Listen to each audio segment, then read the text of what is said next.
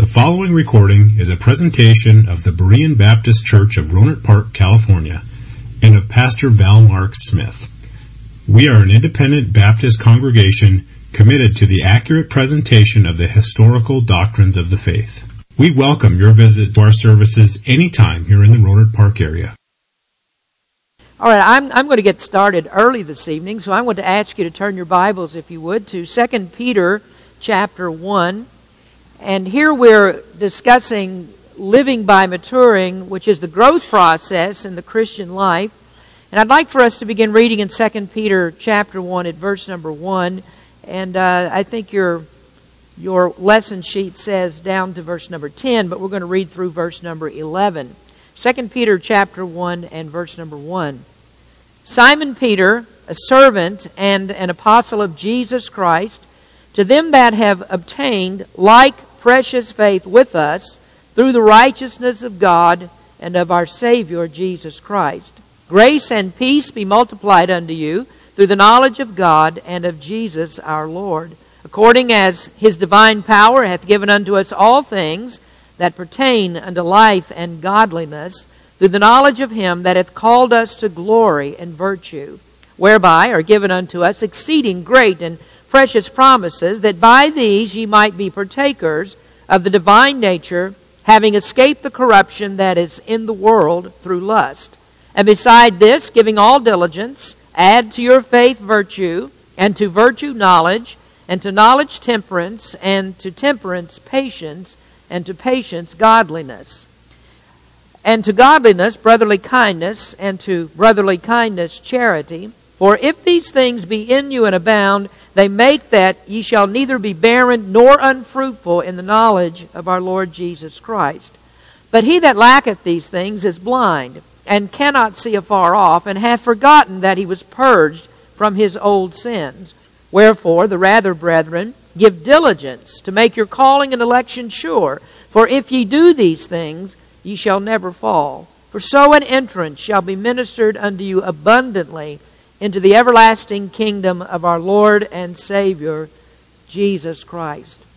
Now, if we wanted to sum up those 11 verses, we could sum them up into one word, one doctrine of the Word of God, and that is the doctrine of sanctification. This is the way that the Spirit molds us into the image of Christ, and that is the goal of the Christian life. It is Christ-likeness that is expressed by the Apostle Paul in Galatians chapter 5, verses 22 and 23, where he wrote about the fruits of the Spirit. And there he said, "But the fruit of the Spirit is love, joy, peace, long-suffering, gentleness, goodness, faith, meekness, temperance. Against such there is no law."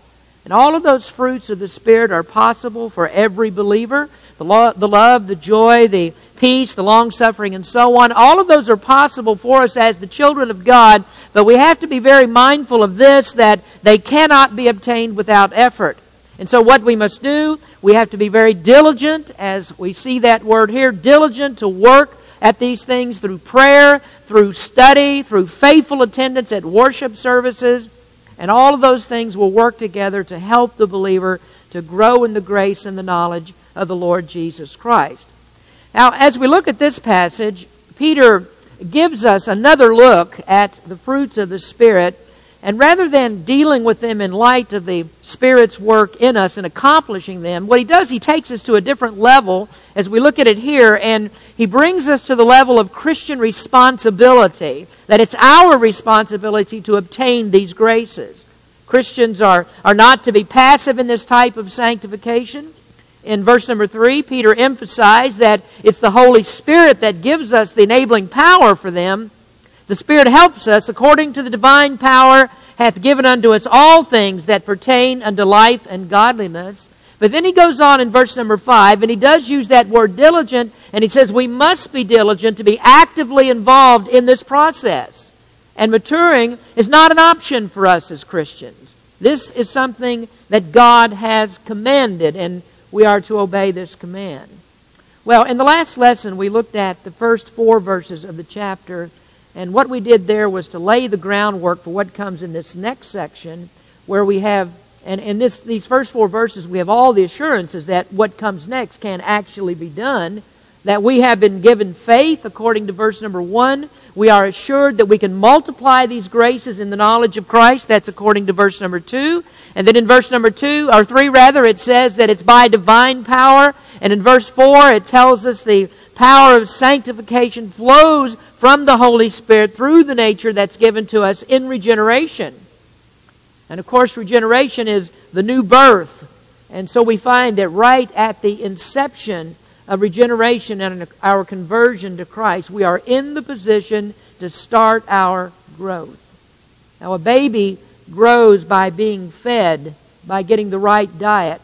And if that child has been rightly formed without any defects, then it will grow whenever it's given the right food.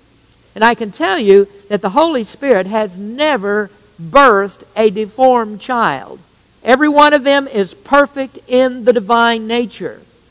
Now, we do have the human nature that's still in us, but all of these things, the growth process, doesn't work through the human nature. It works through the divine nature that God has implanted in us through regeneration. And that divine nature is perfectly suited to do all the things that God expects for it to do. We can grow spiritually. Now, as you know, the growth process is not completed in this life. We're going to be busy in it all of our lives, and it won't be complete until we reach our glorification in heaven, and that's when the old nature is completely gone. And so we come now to verse number 5. As spiritual babies, which all of us are at first when we come to the faith, we have to be fed. And so we start out with milk. We start with the easy concepts that are in the Word of God, and what we are to do is to keep moving on, keep moving upward, and add spiritual graces over time. So verse number 5 says, "And beside this, giving all diligence, add to your faith virtue, and to virtue knowledge." Now this evening we're going to begin by looking at indicators of growth. Now verse number 5 starts what looks like a list. And the last time we said that the list doesn't mean that we work on each of these things one at a time. But all of these things that we see here are in progress at the same time, that we have to work on all of them concurrently because they're interdependent. One doesn't happen without the other. So as one grace increases, so do other graces increase. And then another thing I add to that is that it must be continuous. We call this type of sanctification progressive sanctification. As I said, it won't be complete in this life. And so it's the ongoing maintenance of the Christian life, or what we might call the tune-up, the daily tune-up of our Christianity. Now the beginning of verse number 5 says, "And beside this, giving all diligence." Beside this, giving all diligence. And that is actually the maintenance schedule. You have cars, and you know that a car is always going to be a car, but it's going to be a better car if you carefully maintain it.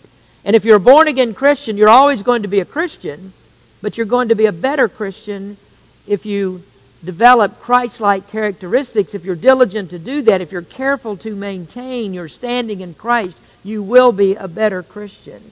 Now, if you'll skip down to verse number 10 for just a moment, Peter said that if you do these things, that you'll never fall. Well, he's not speaking there of falling from salvation. He's not saying it can be lost. If you're not growing, then it means you're going to lose your salvation. But what he does mean here is the very same thing that Paul talked about in 1 Corinthians 9, verse 27. There he said, "But I keep under my body and bring it into subjection, lest that by any means, when I have preached to others, I myself should be a castaway." Now, castaway means useless. It means to be disqualified for service. And that's what can happen to a Christian who isn't careful to maintain, to be diligent to maintain. And we're going to talk more about that as we get down towards the end of this particular part of these lessons on maturing. And then still another notation to reinforce the assertion that we have to be involved in the process, that we can't be passive. I'm reminded of a catchphrase that used to be very popular just a few years ago, that preachers were saying things like, well, what you need to do as a Christian is just let go of everything. Just let go and let God. I don't know if you've heard that saying before, let go and let God. And the picture that they give is that, well, really all that you need to do is just kind of sit back, let God be in charge, You don't really have to pay too much attention. Sit back and enjoy the ride to heaven, and God has promised that He's going to take care of it all. Well, if that's the truth, then we might very well ask the question, why does the Bible say so much about our perseverance? Why does the Bible say that what you need to do as a Christian is to make your calling and election sure? Why does it actually say, keep yourselves in the love of God? Now, we know you can't do anything to save yourself. You can't really do anything to keep yourself saved, but that does not mean at all that there's nothing for a Christian to do. We can't be passive in this. And so this is why Peter begins verse number 5 with diligence. Be diligent to do this. There is work for you to do. Now we also notice that here he shows us that there is a foundation to build on. That we are to add these graces, and the list goes on in the next verses to describe what these graces are. And what is it that we are to add the graces to? Well, he says these things are to be added to your faith. Now if you look at the list, you see virtue, and you see patience, and knowledge, and charity. And you think, well, that's a wonderful thing. That's a great thing for all people to do. I mean, all of us should be this way. You should be kind. Nobody's going to say you shouldn't be kind. Nobody will say you shouldn't love people and live by a high moral standard. Every politician's going to make that a part of his platform. Some of them even use the name of Jesus, as I spoke this morning. And they say, well, this is what people need. We just need to be more like Jesus. We need to do what He did. Well, did you ever wonder why that the same politicians and others that say those kinds of things end up in scandals? And do you wonder why that your neighborhood may very well be a dangerous place to be? And that's not because there isn't anybody who wants to be virtuous. And it's not because you can't ever find anybody who wants to be kind or to be good. No, the problem is these people don't have a solid place to add those qualities. That what they're actually doing is building upon a foundation of their depraved nature. They're building on quicksand, and so the very first temptation that comes along, that becomes the ruination of their house. Jesus spoke to that in Matthew 7 when He talked about the foolish man who builds his spiritual house upon a bad foundation. And then when the rains come, it sweeps all the good that he does away. So where are we to build? Well, 1 Corinthians 3:11 gives us an answer to that. It says, for other foundation can no man lay than that is laid, which is Jesus Christ. And so the foundation is Christ, and without Him, these spiritual graces amount to nothing. So when Peter says to add to your faith, he's speaking of that sincere trust that you have in Christ. He's speaking of the true conviction that there is no one but Christ that we can go to. Now Paul states it in another way in Philippians chapter 1. He said, being filled with the fruits of righteousness which are by Jesus Christ unto the glory and praise of God. And so faith in Christ is to have the righteousness, the imputed righteousness of Christ. That you build your faith upon the foundation of righteousness. And that can only be found in Christ. That's the only way spiritual graces are possible to maintain. And then we also notice, and this is a persistent theme throughout Scripture, that the reason that we do this is for this highest purpose. And that is for the glory of God. All of it's designed. Your life is designed for the glory of God. Well, now that we have been saved by faith and we have the righteousness of Christ, it's time for us to grow in that faith. And so what are the indicators that growth has taken place? Well, I think that Peter starts very well here. Not that he needs my approval, but he does start very well. I think this would be a great indicator that growth has begun. He says, add to your faith virtue. What does he mean by virtue? Add to your faith virtue. Well, I've tried to simplify these different graces that we have here. So we'll say this, that virtue means to choose right over wrong. To choose right over wrong. And actually there are many of us that are hit hard when we come to this because we're just absolutely convinced that we are mature Christians. Oh, we've grown in our faith. We have no trouble with this. And so we have to think, well, who is it then that is an immature Christian? How do you characterize someone who is immature? Well, that's somebody who's always struggling with doing the right thing. And not only does he struggle, but he's often making very bad choices in his life. He just easily gets caught in many different temptations. A few weeks ago, Brother Dalton was preaching on Matthew chapter 5 about letting your light shine for Christ. And he mentioned that our light can never be put out, but we can certainly obscure it by the bad choices that we make. And so we make a lot of bad choices that make it hard, if not nigh impossible, for people to tell that we are even Christians. Now let me just mention this. You know that I don't preach a lot about dress issues. I don't preach much about appearances. And that's because when I became the pastor, I was determined that I didn't want to have a ministry that was encumbered with the multitudes of rules that we make, and many of them are personal choices by which people will judge others. Maybe I've gone too far the other way, but the point of that is that you can't actually see into a person's heart to tell how devoted that they are to Christ. You don't know their level of dedication. And Brother Wong kind of drove that point home in his message on spirituality when he said that you can't really judge the spirituality of a person's heart by how active they are doing things like knocking on doors and filling out their reports.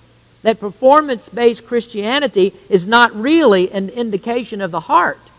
And that's something that we need to remember. But we also need to recognize this, that there does come a time when a person's habits can be so far off track that you can see that they're not progressing. When their clothing and their personal appearances are accompanied by a sloppy attitude towards the things of Christ, then there's something that's gone wrong in that person's growth. Well, some will say then, well, it's great. The church doesn't have any rules. They've thrown out all the rules, and so I'm free to take this thing to the max so I can express my Christian liberty. And the person who says that has completely missed the point of what it's all about. What we're trying to say is you don't need a rule for sanctification, because here is something that you have been commanded. You don't need me to make a list of rules for your sanctification. I don't need to tack those up on the wall for you, because the Scripture says this is your responsibility. You are to grow and you are to be sanctified. And so that means that you need to be diligent and wise in your choices. You need to watch what you do. You need to be able to apply spiritual principles. In other words, the preacher can't make you sanctified. It's your job, through the power of the Holy Spirit that lives in you, to be different from what you were. And so if you continue to dress like the world and to talk like the world and visit all the world's places, then we can just say, then you aren't sanctified. And the light of Christ is obscured in many Christians because they've just at times tried to clean up the outside, or they try to work on certain things, but that's not going to help what's going on in the heart. Now, sometimes, as I said, we have to be very much aware of this, that the outside can be an indicator of what's on the inside. But the truth is also that Jesus said that what's on the outside is not what defiles you. It's what's on the inside. And you're responsible for the inside, not me. Now, another thing in this list here is godliness. And virtue and godliness run on the same track. But what virtue does is to add another dynamic to it. Virtue is insistent godliness. Virtue insists on what's doing right and what is right, and it's the courage to stand up for what is right. I think that the Berean Baptist Church and others like us are in a position that we've never been in before. You know, we've always been able to maintain our beliefs and our practices from the safety of the inside of these walls. So I'm able to stand here and preach just about anything that I want to preach and say anything that I want to say. But a few years ago, the government started to interfere, and they said, well, churches can't do this. You can't stand in the pulpit and you can't endorse a political candidate. Churches can't pass out any literature for candidates. You can't encourage people to vote for one candidate over another. And that didn't really bother me too bad because I don't like any of them anyway. So it didn't matter too much to me. But then the government sought a way to enforce their mandate. And so what they threatened to do, they said, well, what we'll do if you try to do this is we're going to revoke your 501c3 status. Now, you might not even understand what that is, so let me just give you the short version of that. The 501c3 is the code that says that, well, the church is exempt from certain property taxes and things like that, and because we're a nonprofit organization. And it says that because we are a nonprofit, that you can take your tithes and offerings and use them as a deduction on your income taxes. So what the government said was, well, we're going to revoke that 501c3 status if you don't do what we tell you to do. And the church, or rather the government, has found a way to get an inroad. Well, what they've done since then is to increase that control, and they're now seeking other avenues to get at the church. And so when the Supreme Court passed its decision on homosexual marriage and elevated that to a human rights issue, that became another fast way of controlling the pulpit. You see, in this question, morality has been pushed out of this equation, and now dealing with homosexuals is no longer a moral question, it's a human rights issue.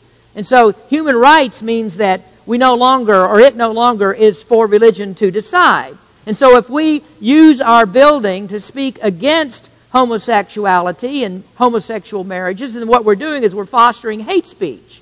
And so we'll be guilty of hate crimes. Now, according to the government, that's all right if we're a mosque. It's all right if we're planning a terrorist attack. But what we can't do, it's not okay if we are Christians who are trying to teach morality. That's wrong, they say. So it's going to come to the place that the government may very well decide that they'll take our building because of what we preach, and they may root us out of here. And we're going to have to make a stand. That either we're going to have the courage to choose right over wrong, or we're going to choose the wrong and just keep our building. I could take you back 500 years to England when Parliament passed the Act of Uniformity. And there were many preachers that were thrown out of their pulpits because they would not comply with the government mandate that said that we are going to control the liturgy that you use in your churches. Now, there were many who said that we're not going to do that. And so they were thrown out. Pastors were thrown out of these huge, magnificent, beautiful buildings where they preached. But they were strong, and they weren't going to give in to that. And they said, we're not going to do that. And so they chose right over wrong, and they got thrown out of their churches. But then there were others that said, well, we can go along with that. That's okay. We'll accept that. And they stayed in their pulpits. So we're going to have to decide things like this. Do we obey God, or do we obey men? And if the government takes our building, does that mean the church is gone? Oh, the church doesn't need a building to survive. What the church needs to survive is godly men and women. We won't survive without that. And so we have to make a choice. Are we going to do right, or are we going to do wrong? And we should very well be asking ourselves the question. Every one of us should ask ourselves this question. If everybody in this church was just like me, would this church survive? That's a good question. Now, John Bunyan was forced out of his pulpit in England. He was actually thrown out before the Act of Uniformity was passed, but he was thrown out by another government act. This act said that you can't gather more than 5 people in one place and preach to them unless you have government approval. And that got John Bunyan in trouble because it didn't seem like he could preach anywhere without gathering a crowd. People loved to listen to John Bunyan. And so John Bunyan was thrown in prison for 13 years in the Bedford jail, but that never did stop him from preaching. People gathered outside the windows of the jail cell for 13 years to hear John Bunyan preach from the jail. Oh, he was really a virtuous man. And when you understand what his life was like, that Bunyan had a wife, he had a blind child that desperately needed him, but he chose Christ over his family. And I'm talking about a man who could have been released. All they did was tell him, you stop preaching, you stop gathering crowds, and we'll let you out of jail. And John Bunyan would not do it. And you might not agree with that. You might say, well, no, what he should have done, he should have stopped his preaching. He should have taken care of his wife and his child. And we've certainly been asked this question. I referred to it last week. What do I do if my family's threatened? What would you do if your family's threatened? Do you deny Christ in order to save them? You know, I think Jesus answered that question. The apostles had families. Christian martyrs through the centuries have had families, and both they and their families died. very cruel, horrible deaths because they added virtue to their faith. And I realize that as I'm standing here tonight, it's much easier for me to talk about this than it is for us to live it. But it's going to come a time when this is no longer going to be an abstract that we only talk about. We will be forced to live in the concrete reality of this. And when that time comes, mature Christians are the ones who will find grace to help in the time of need. And I'll have to be honest with you, that there are many members of Berean Baptist Church that I do not have very much confidence that they will choose virtue. And you know why I say that? Because if I have to plead for people to serve Christ in the green tree, then what's going to happen in the dry? Well, you think about, are you having difficulty where you work? Are you having problems with the mundane difficulties of life? Is it really hard for you to stand for Christ at work? Are you careless about the way that you live? Then what are you going to do when the choice becomes harder? What will you do when the choice becomes your life, your livelihood, or your life? What are you going to do then? Well, if you won't do it now, you're not going to do it then. So virtue is missing, maturity is missing, and you're not going to choose right over wrong without virtue. So to our faith, what we should be doing is adding this quality of uprightness, of irreproachable moral excellence. See, virtue is choosing what is right no matter what anybody says, no matter who is against you. And here's what we say, as for me and my house, we will serve the Lord. And then just to return to John Bunyan for a moment, Bunyan was a Puritan. Puritan comes from the word puritas, the Latin word puritus. It means pure. You ever heard someone made fun of because they are puritanical in their moral values? Have you ever heard that? Well, I would say this. The Puritans first left us that legacy. They were very morally pure people. And if we are called puritanical, what we really ought to do is wear that as a badge of honor. Never be ashamed of virtue. Well, next our text says to add knowledge. To your faith add virtue, and to virtue knowledge. So how can we shorten that? What is knowledge? Well, we can give a definition that knowledge is to learn how to live. Learn how to live. You remember this from Hosea, that God said, my people are destroyed for lack of knowledge. Now we would note that Peter is not speaking of knowledge of Christ, because knowledge needs to be added to the foundation of faith, and that would be impossible to do that if you didn't know Christ. But let me show you how virtue and knowledge occur in tandem, and how that Peter doesn't mean that, well, what you need to do is get virtue first, and then when you've got virtue, then you can add knowledge to that. Once you got one, start the other. Now, these are processes that are in progress at the same time. Now, looking at this, knowledge in the verse means correct spiritual insight. The correct spiritual insight. It's based upon the understanding that you have of Scripture. Well, there are many Christians that face moral dilemmas because they can't associate what they do with the principle that's found in Scripture. I ran up against an example of this just a few weeks ago. I'd been teaching on the fruit of the Spirit, and I mentioned that in Galatians chapter 5 that Paul spoke of characteristics of people that are unsaved, and he gave us those characteristics just before he started that list of the fruits of the Spirit in Galatians chapter 5. And just previous to that, he gave several characteristics, but the first four characteristics of the people that are ungodly were sexual sins. And so he started out this way in Galatians 5:19. He says, now the works of the flesh are manifest, which are these: adultery, fornication, uncleanness, lasciviousness. So 4 sexual sins begin the list of the godless, and that's because Paul ministered in a sexually charged society. The Greeks and the Romans were notorious for all their sexual perversions, especially in places like Corinth. And as America becomes more godless, what do you notice that what sins become more prevalent? Well, they're sexual sins, aren't they? Well, after I spoke about this, there was someone who came to me and asked me about a particular sin. And I'm not going to mention what that sin is. And as a Christian, this person had a sense that the act was wrong. but there really wasn't any conviction about it. Why would a person not have any conviction about that? Well, it's because he was without knowledge. There has to be more spiritual insight to correct the problem.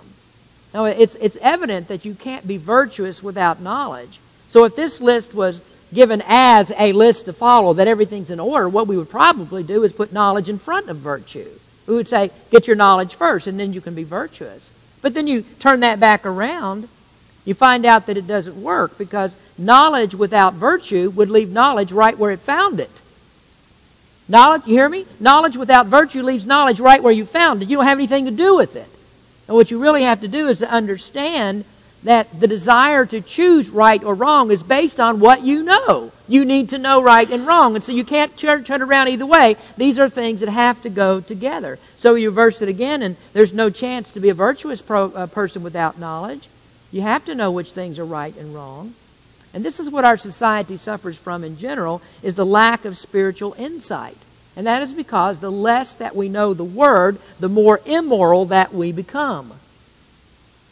I remember when I was in the 7th grade, that every morning we would meet in our homeroom class at 8:30 a.m. Every morning started out exactly the same, that the principal would come over the PA and he would recite the pledge to the flag.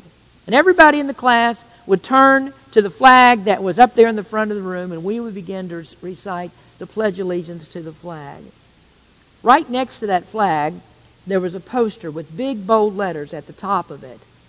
And that poster said, "The 10 Commandments." You couldn't look at that flag without seeing that poster. I don't know how many of the students actually read what was on it, but you couldn't look at that flag without seeing it. It was always a constant presence. Now, thinking back to that time, would you think that there was any correlation between removing those posters? Is there any correlation between that and the poor moral climate and lack of discipline that we find in school today? Would you say there's a correlation between those two?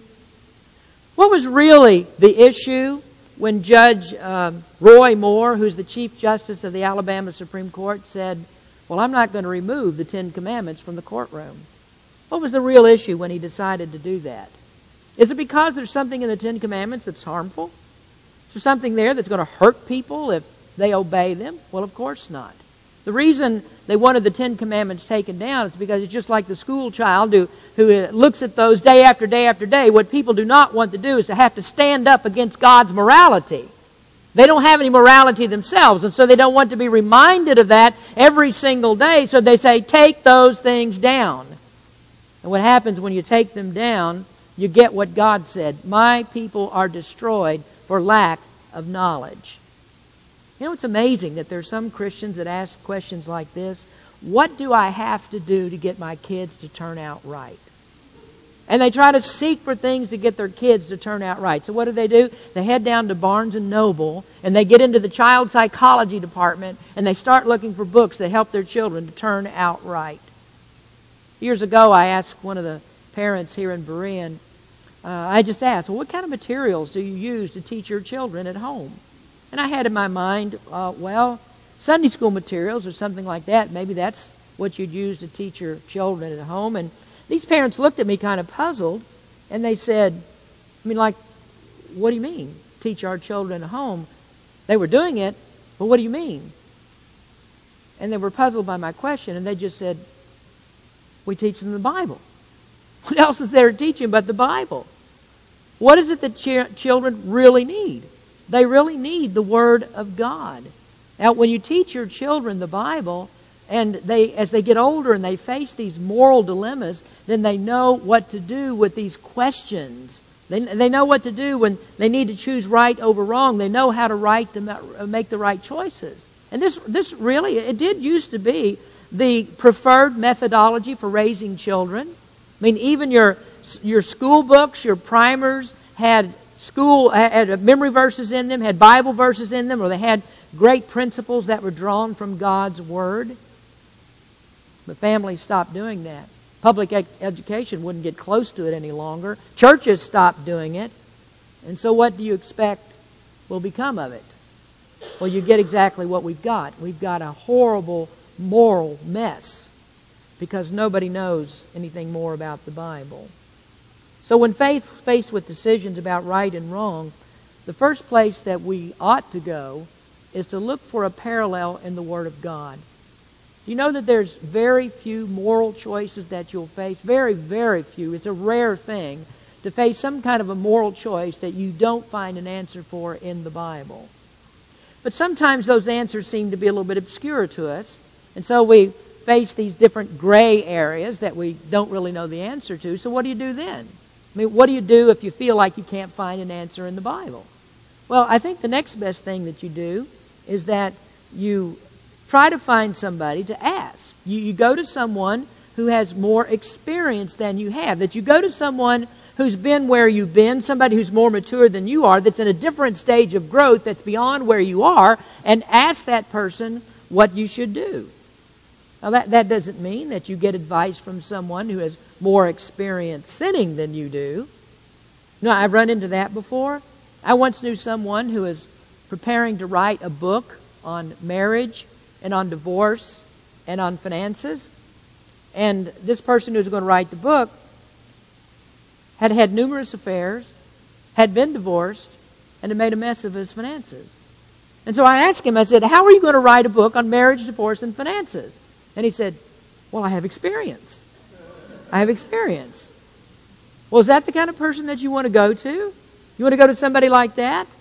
I think you'd rather go to a person and you'd ask them not what did you do wrong, but what did you do right? Find somebody who's been there, somebody who's been tempted by these things, someone who's overcome those things, has been victorious in them, and ask them, what did you do right?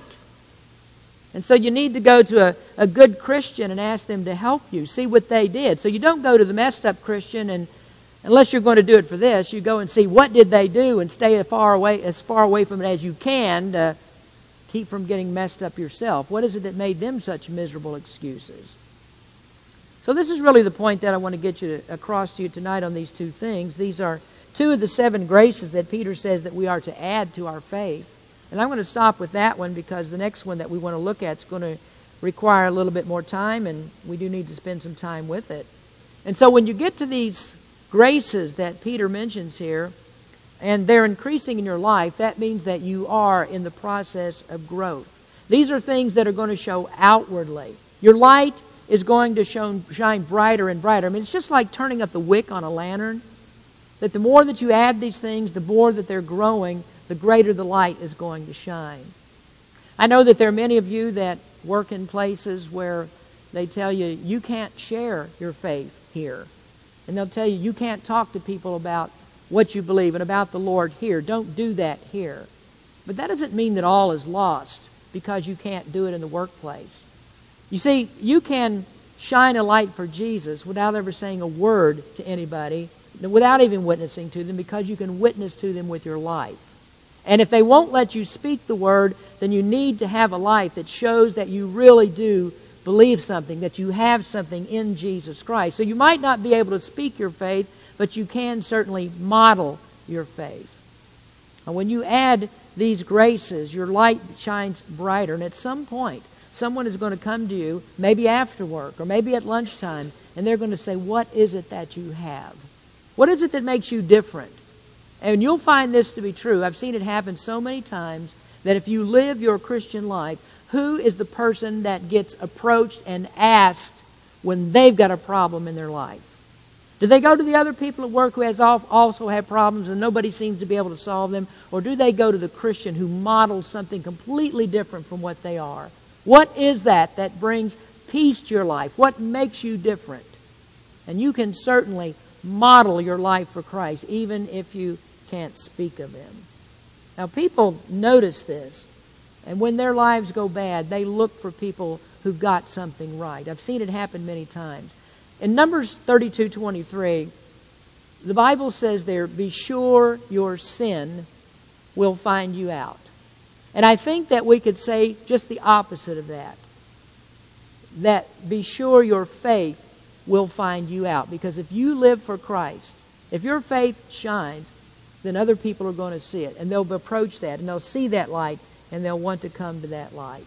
So be sure your faith finds you out. Live for Jesus, and your faith will be known. Let's pray. Heavenly Father, we come to you. We thank you so much for your word, and we thank you for Jesus Christ. And I ask you, Lord, that you would help us as your people, that we would shine a light for you, that we would be very careful about being virtuous in our lives and just really standing up for what is right, no matter who says that we shouldn't, no matter the opposition that we face, no matter where it is, at work or schools or wherever we might be, that we stand up for the faith of Jesus Christ that we believe. Lord, we just pray that you'd help our people to do that. And then, Lord, we might also in that process be thinking about knowledge, learning how to apply the Word of God to all the daily circumstances that we encounter. Help us, Lord, and give us the knowledge that we need, the virtue that we need to serve you in the way that you'd have us to. In Jesus' name we pray. Amen. Thank you for listening to this presentation of the Berean Baptist Church of Rohnert Park, California. If you would like further information about our church, please feel free to call us at area code 707-584-7275 or write to us at Berean Baptist Church, 6298 Country Club Drive, Rohnert Park, California, 94928. Additionally, you may visit us on the World Wide Web at www.bbaptist.org.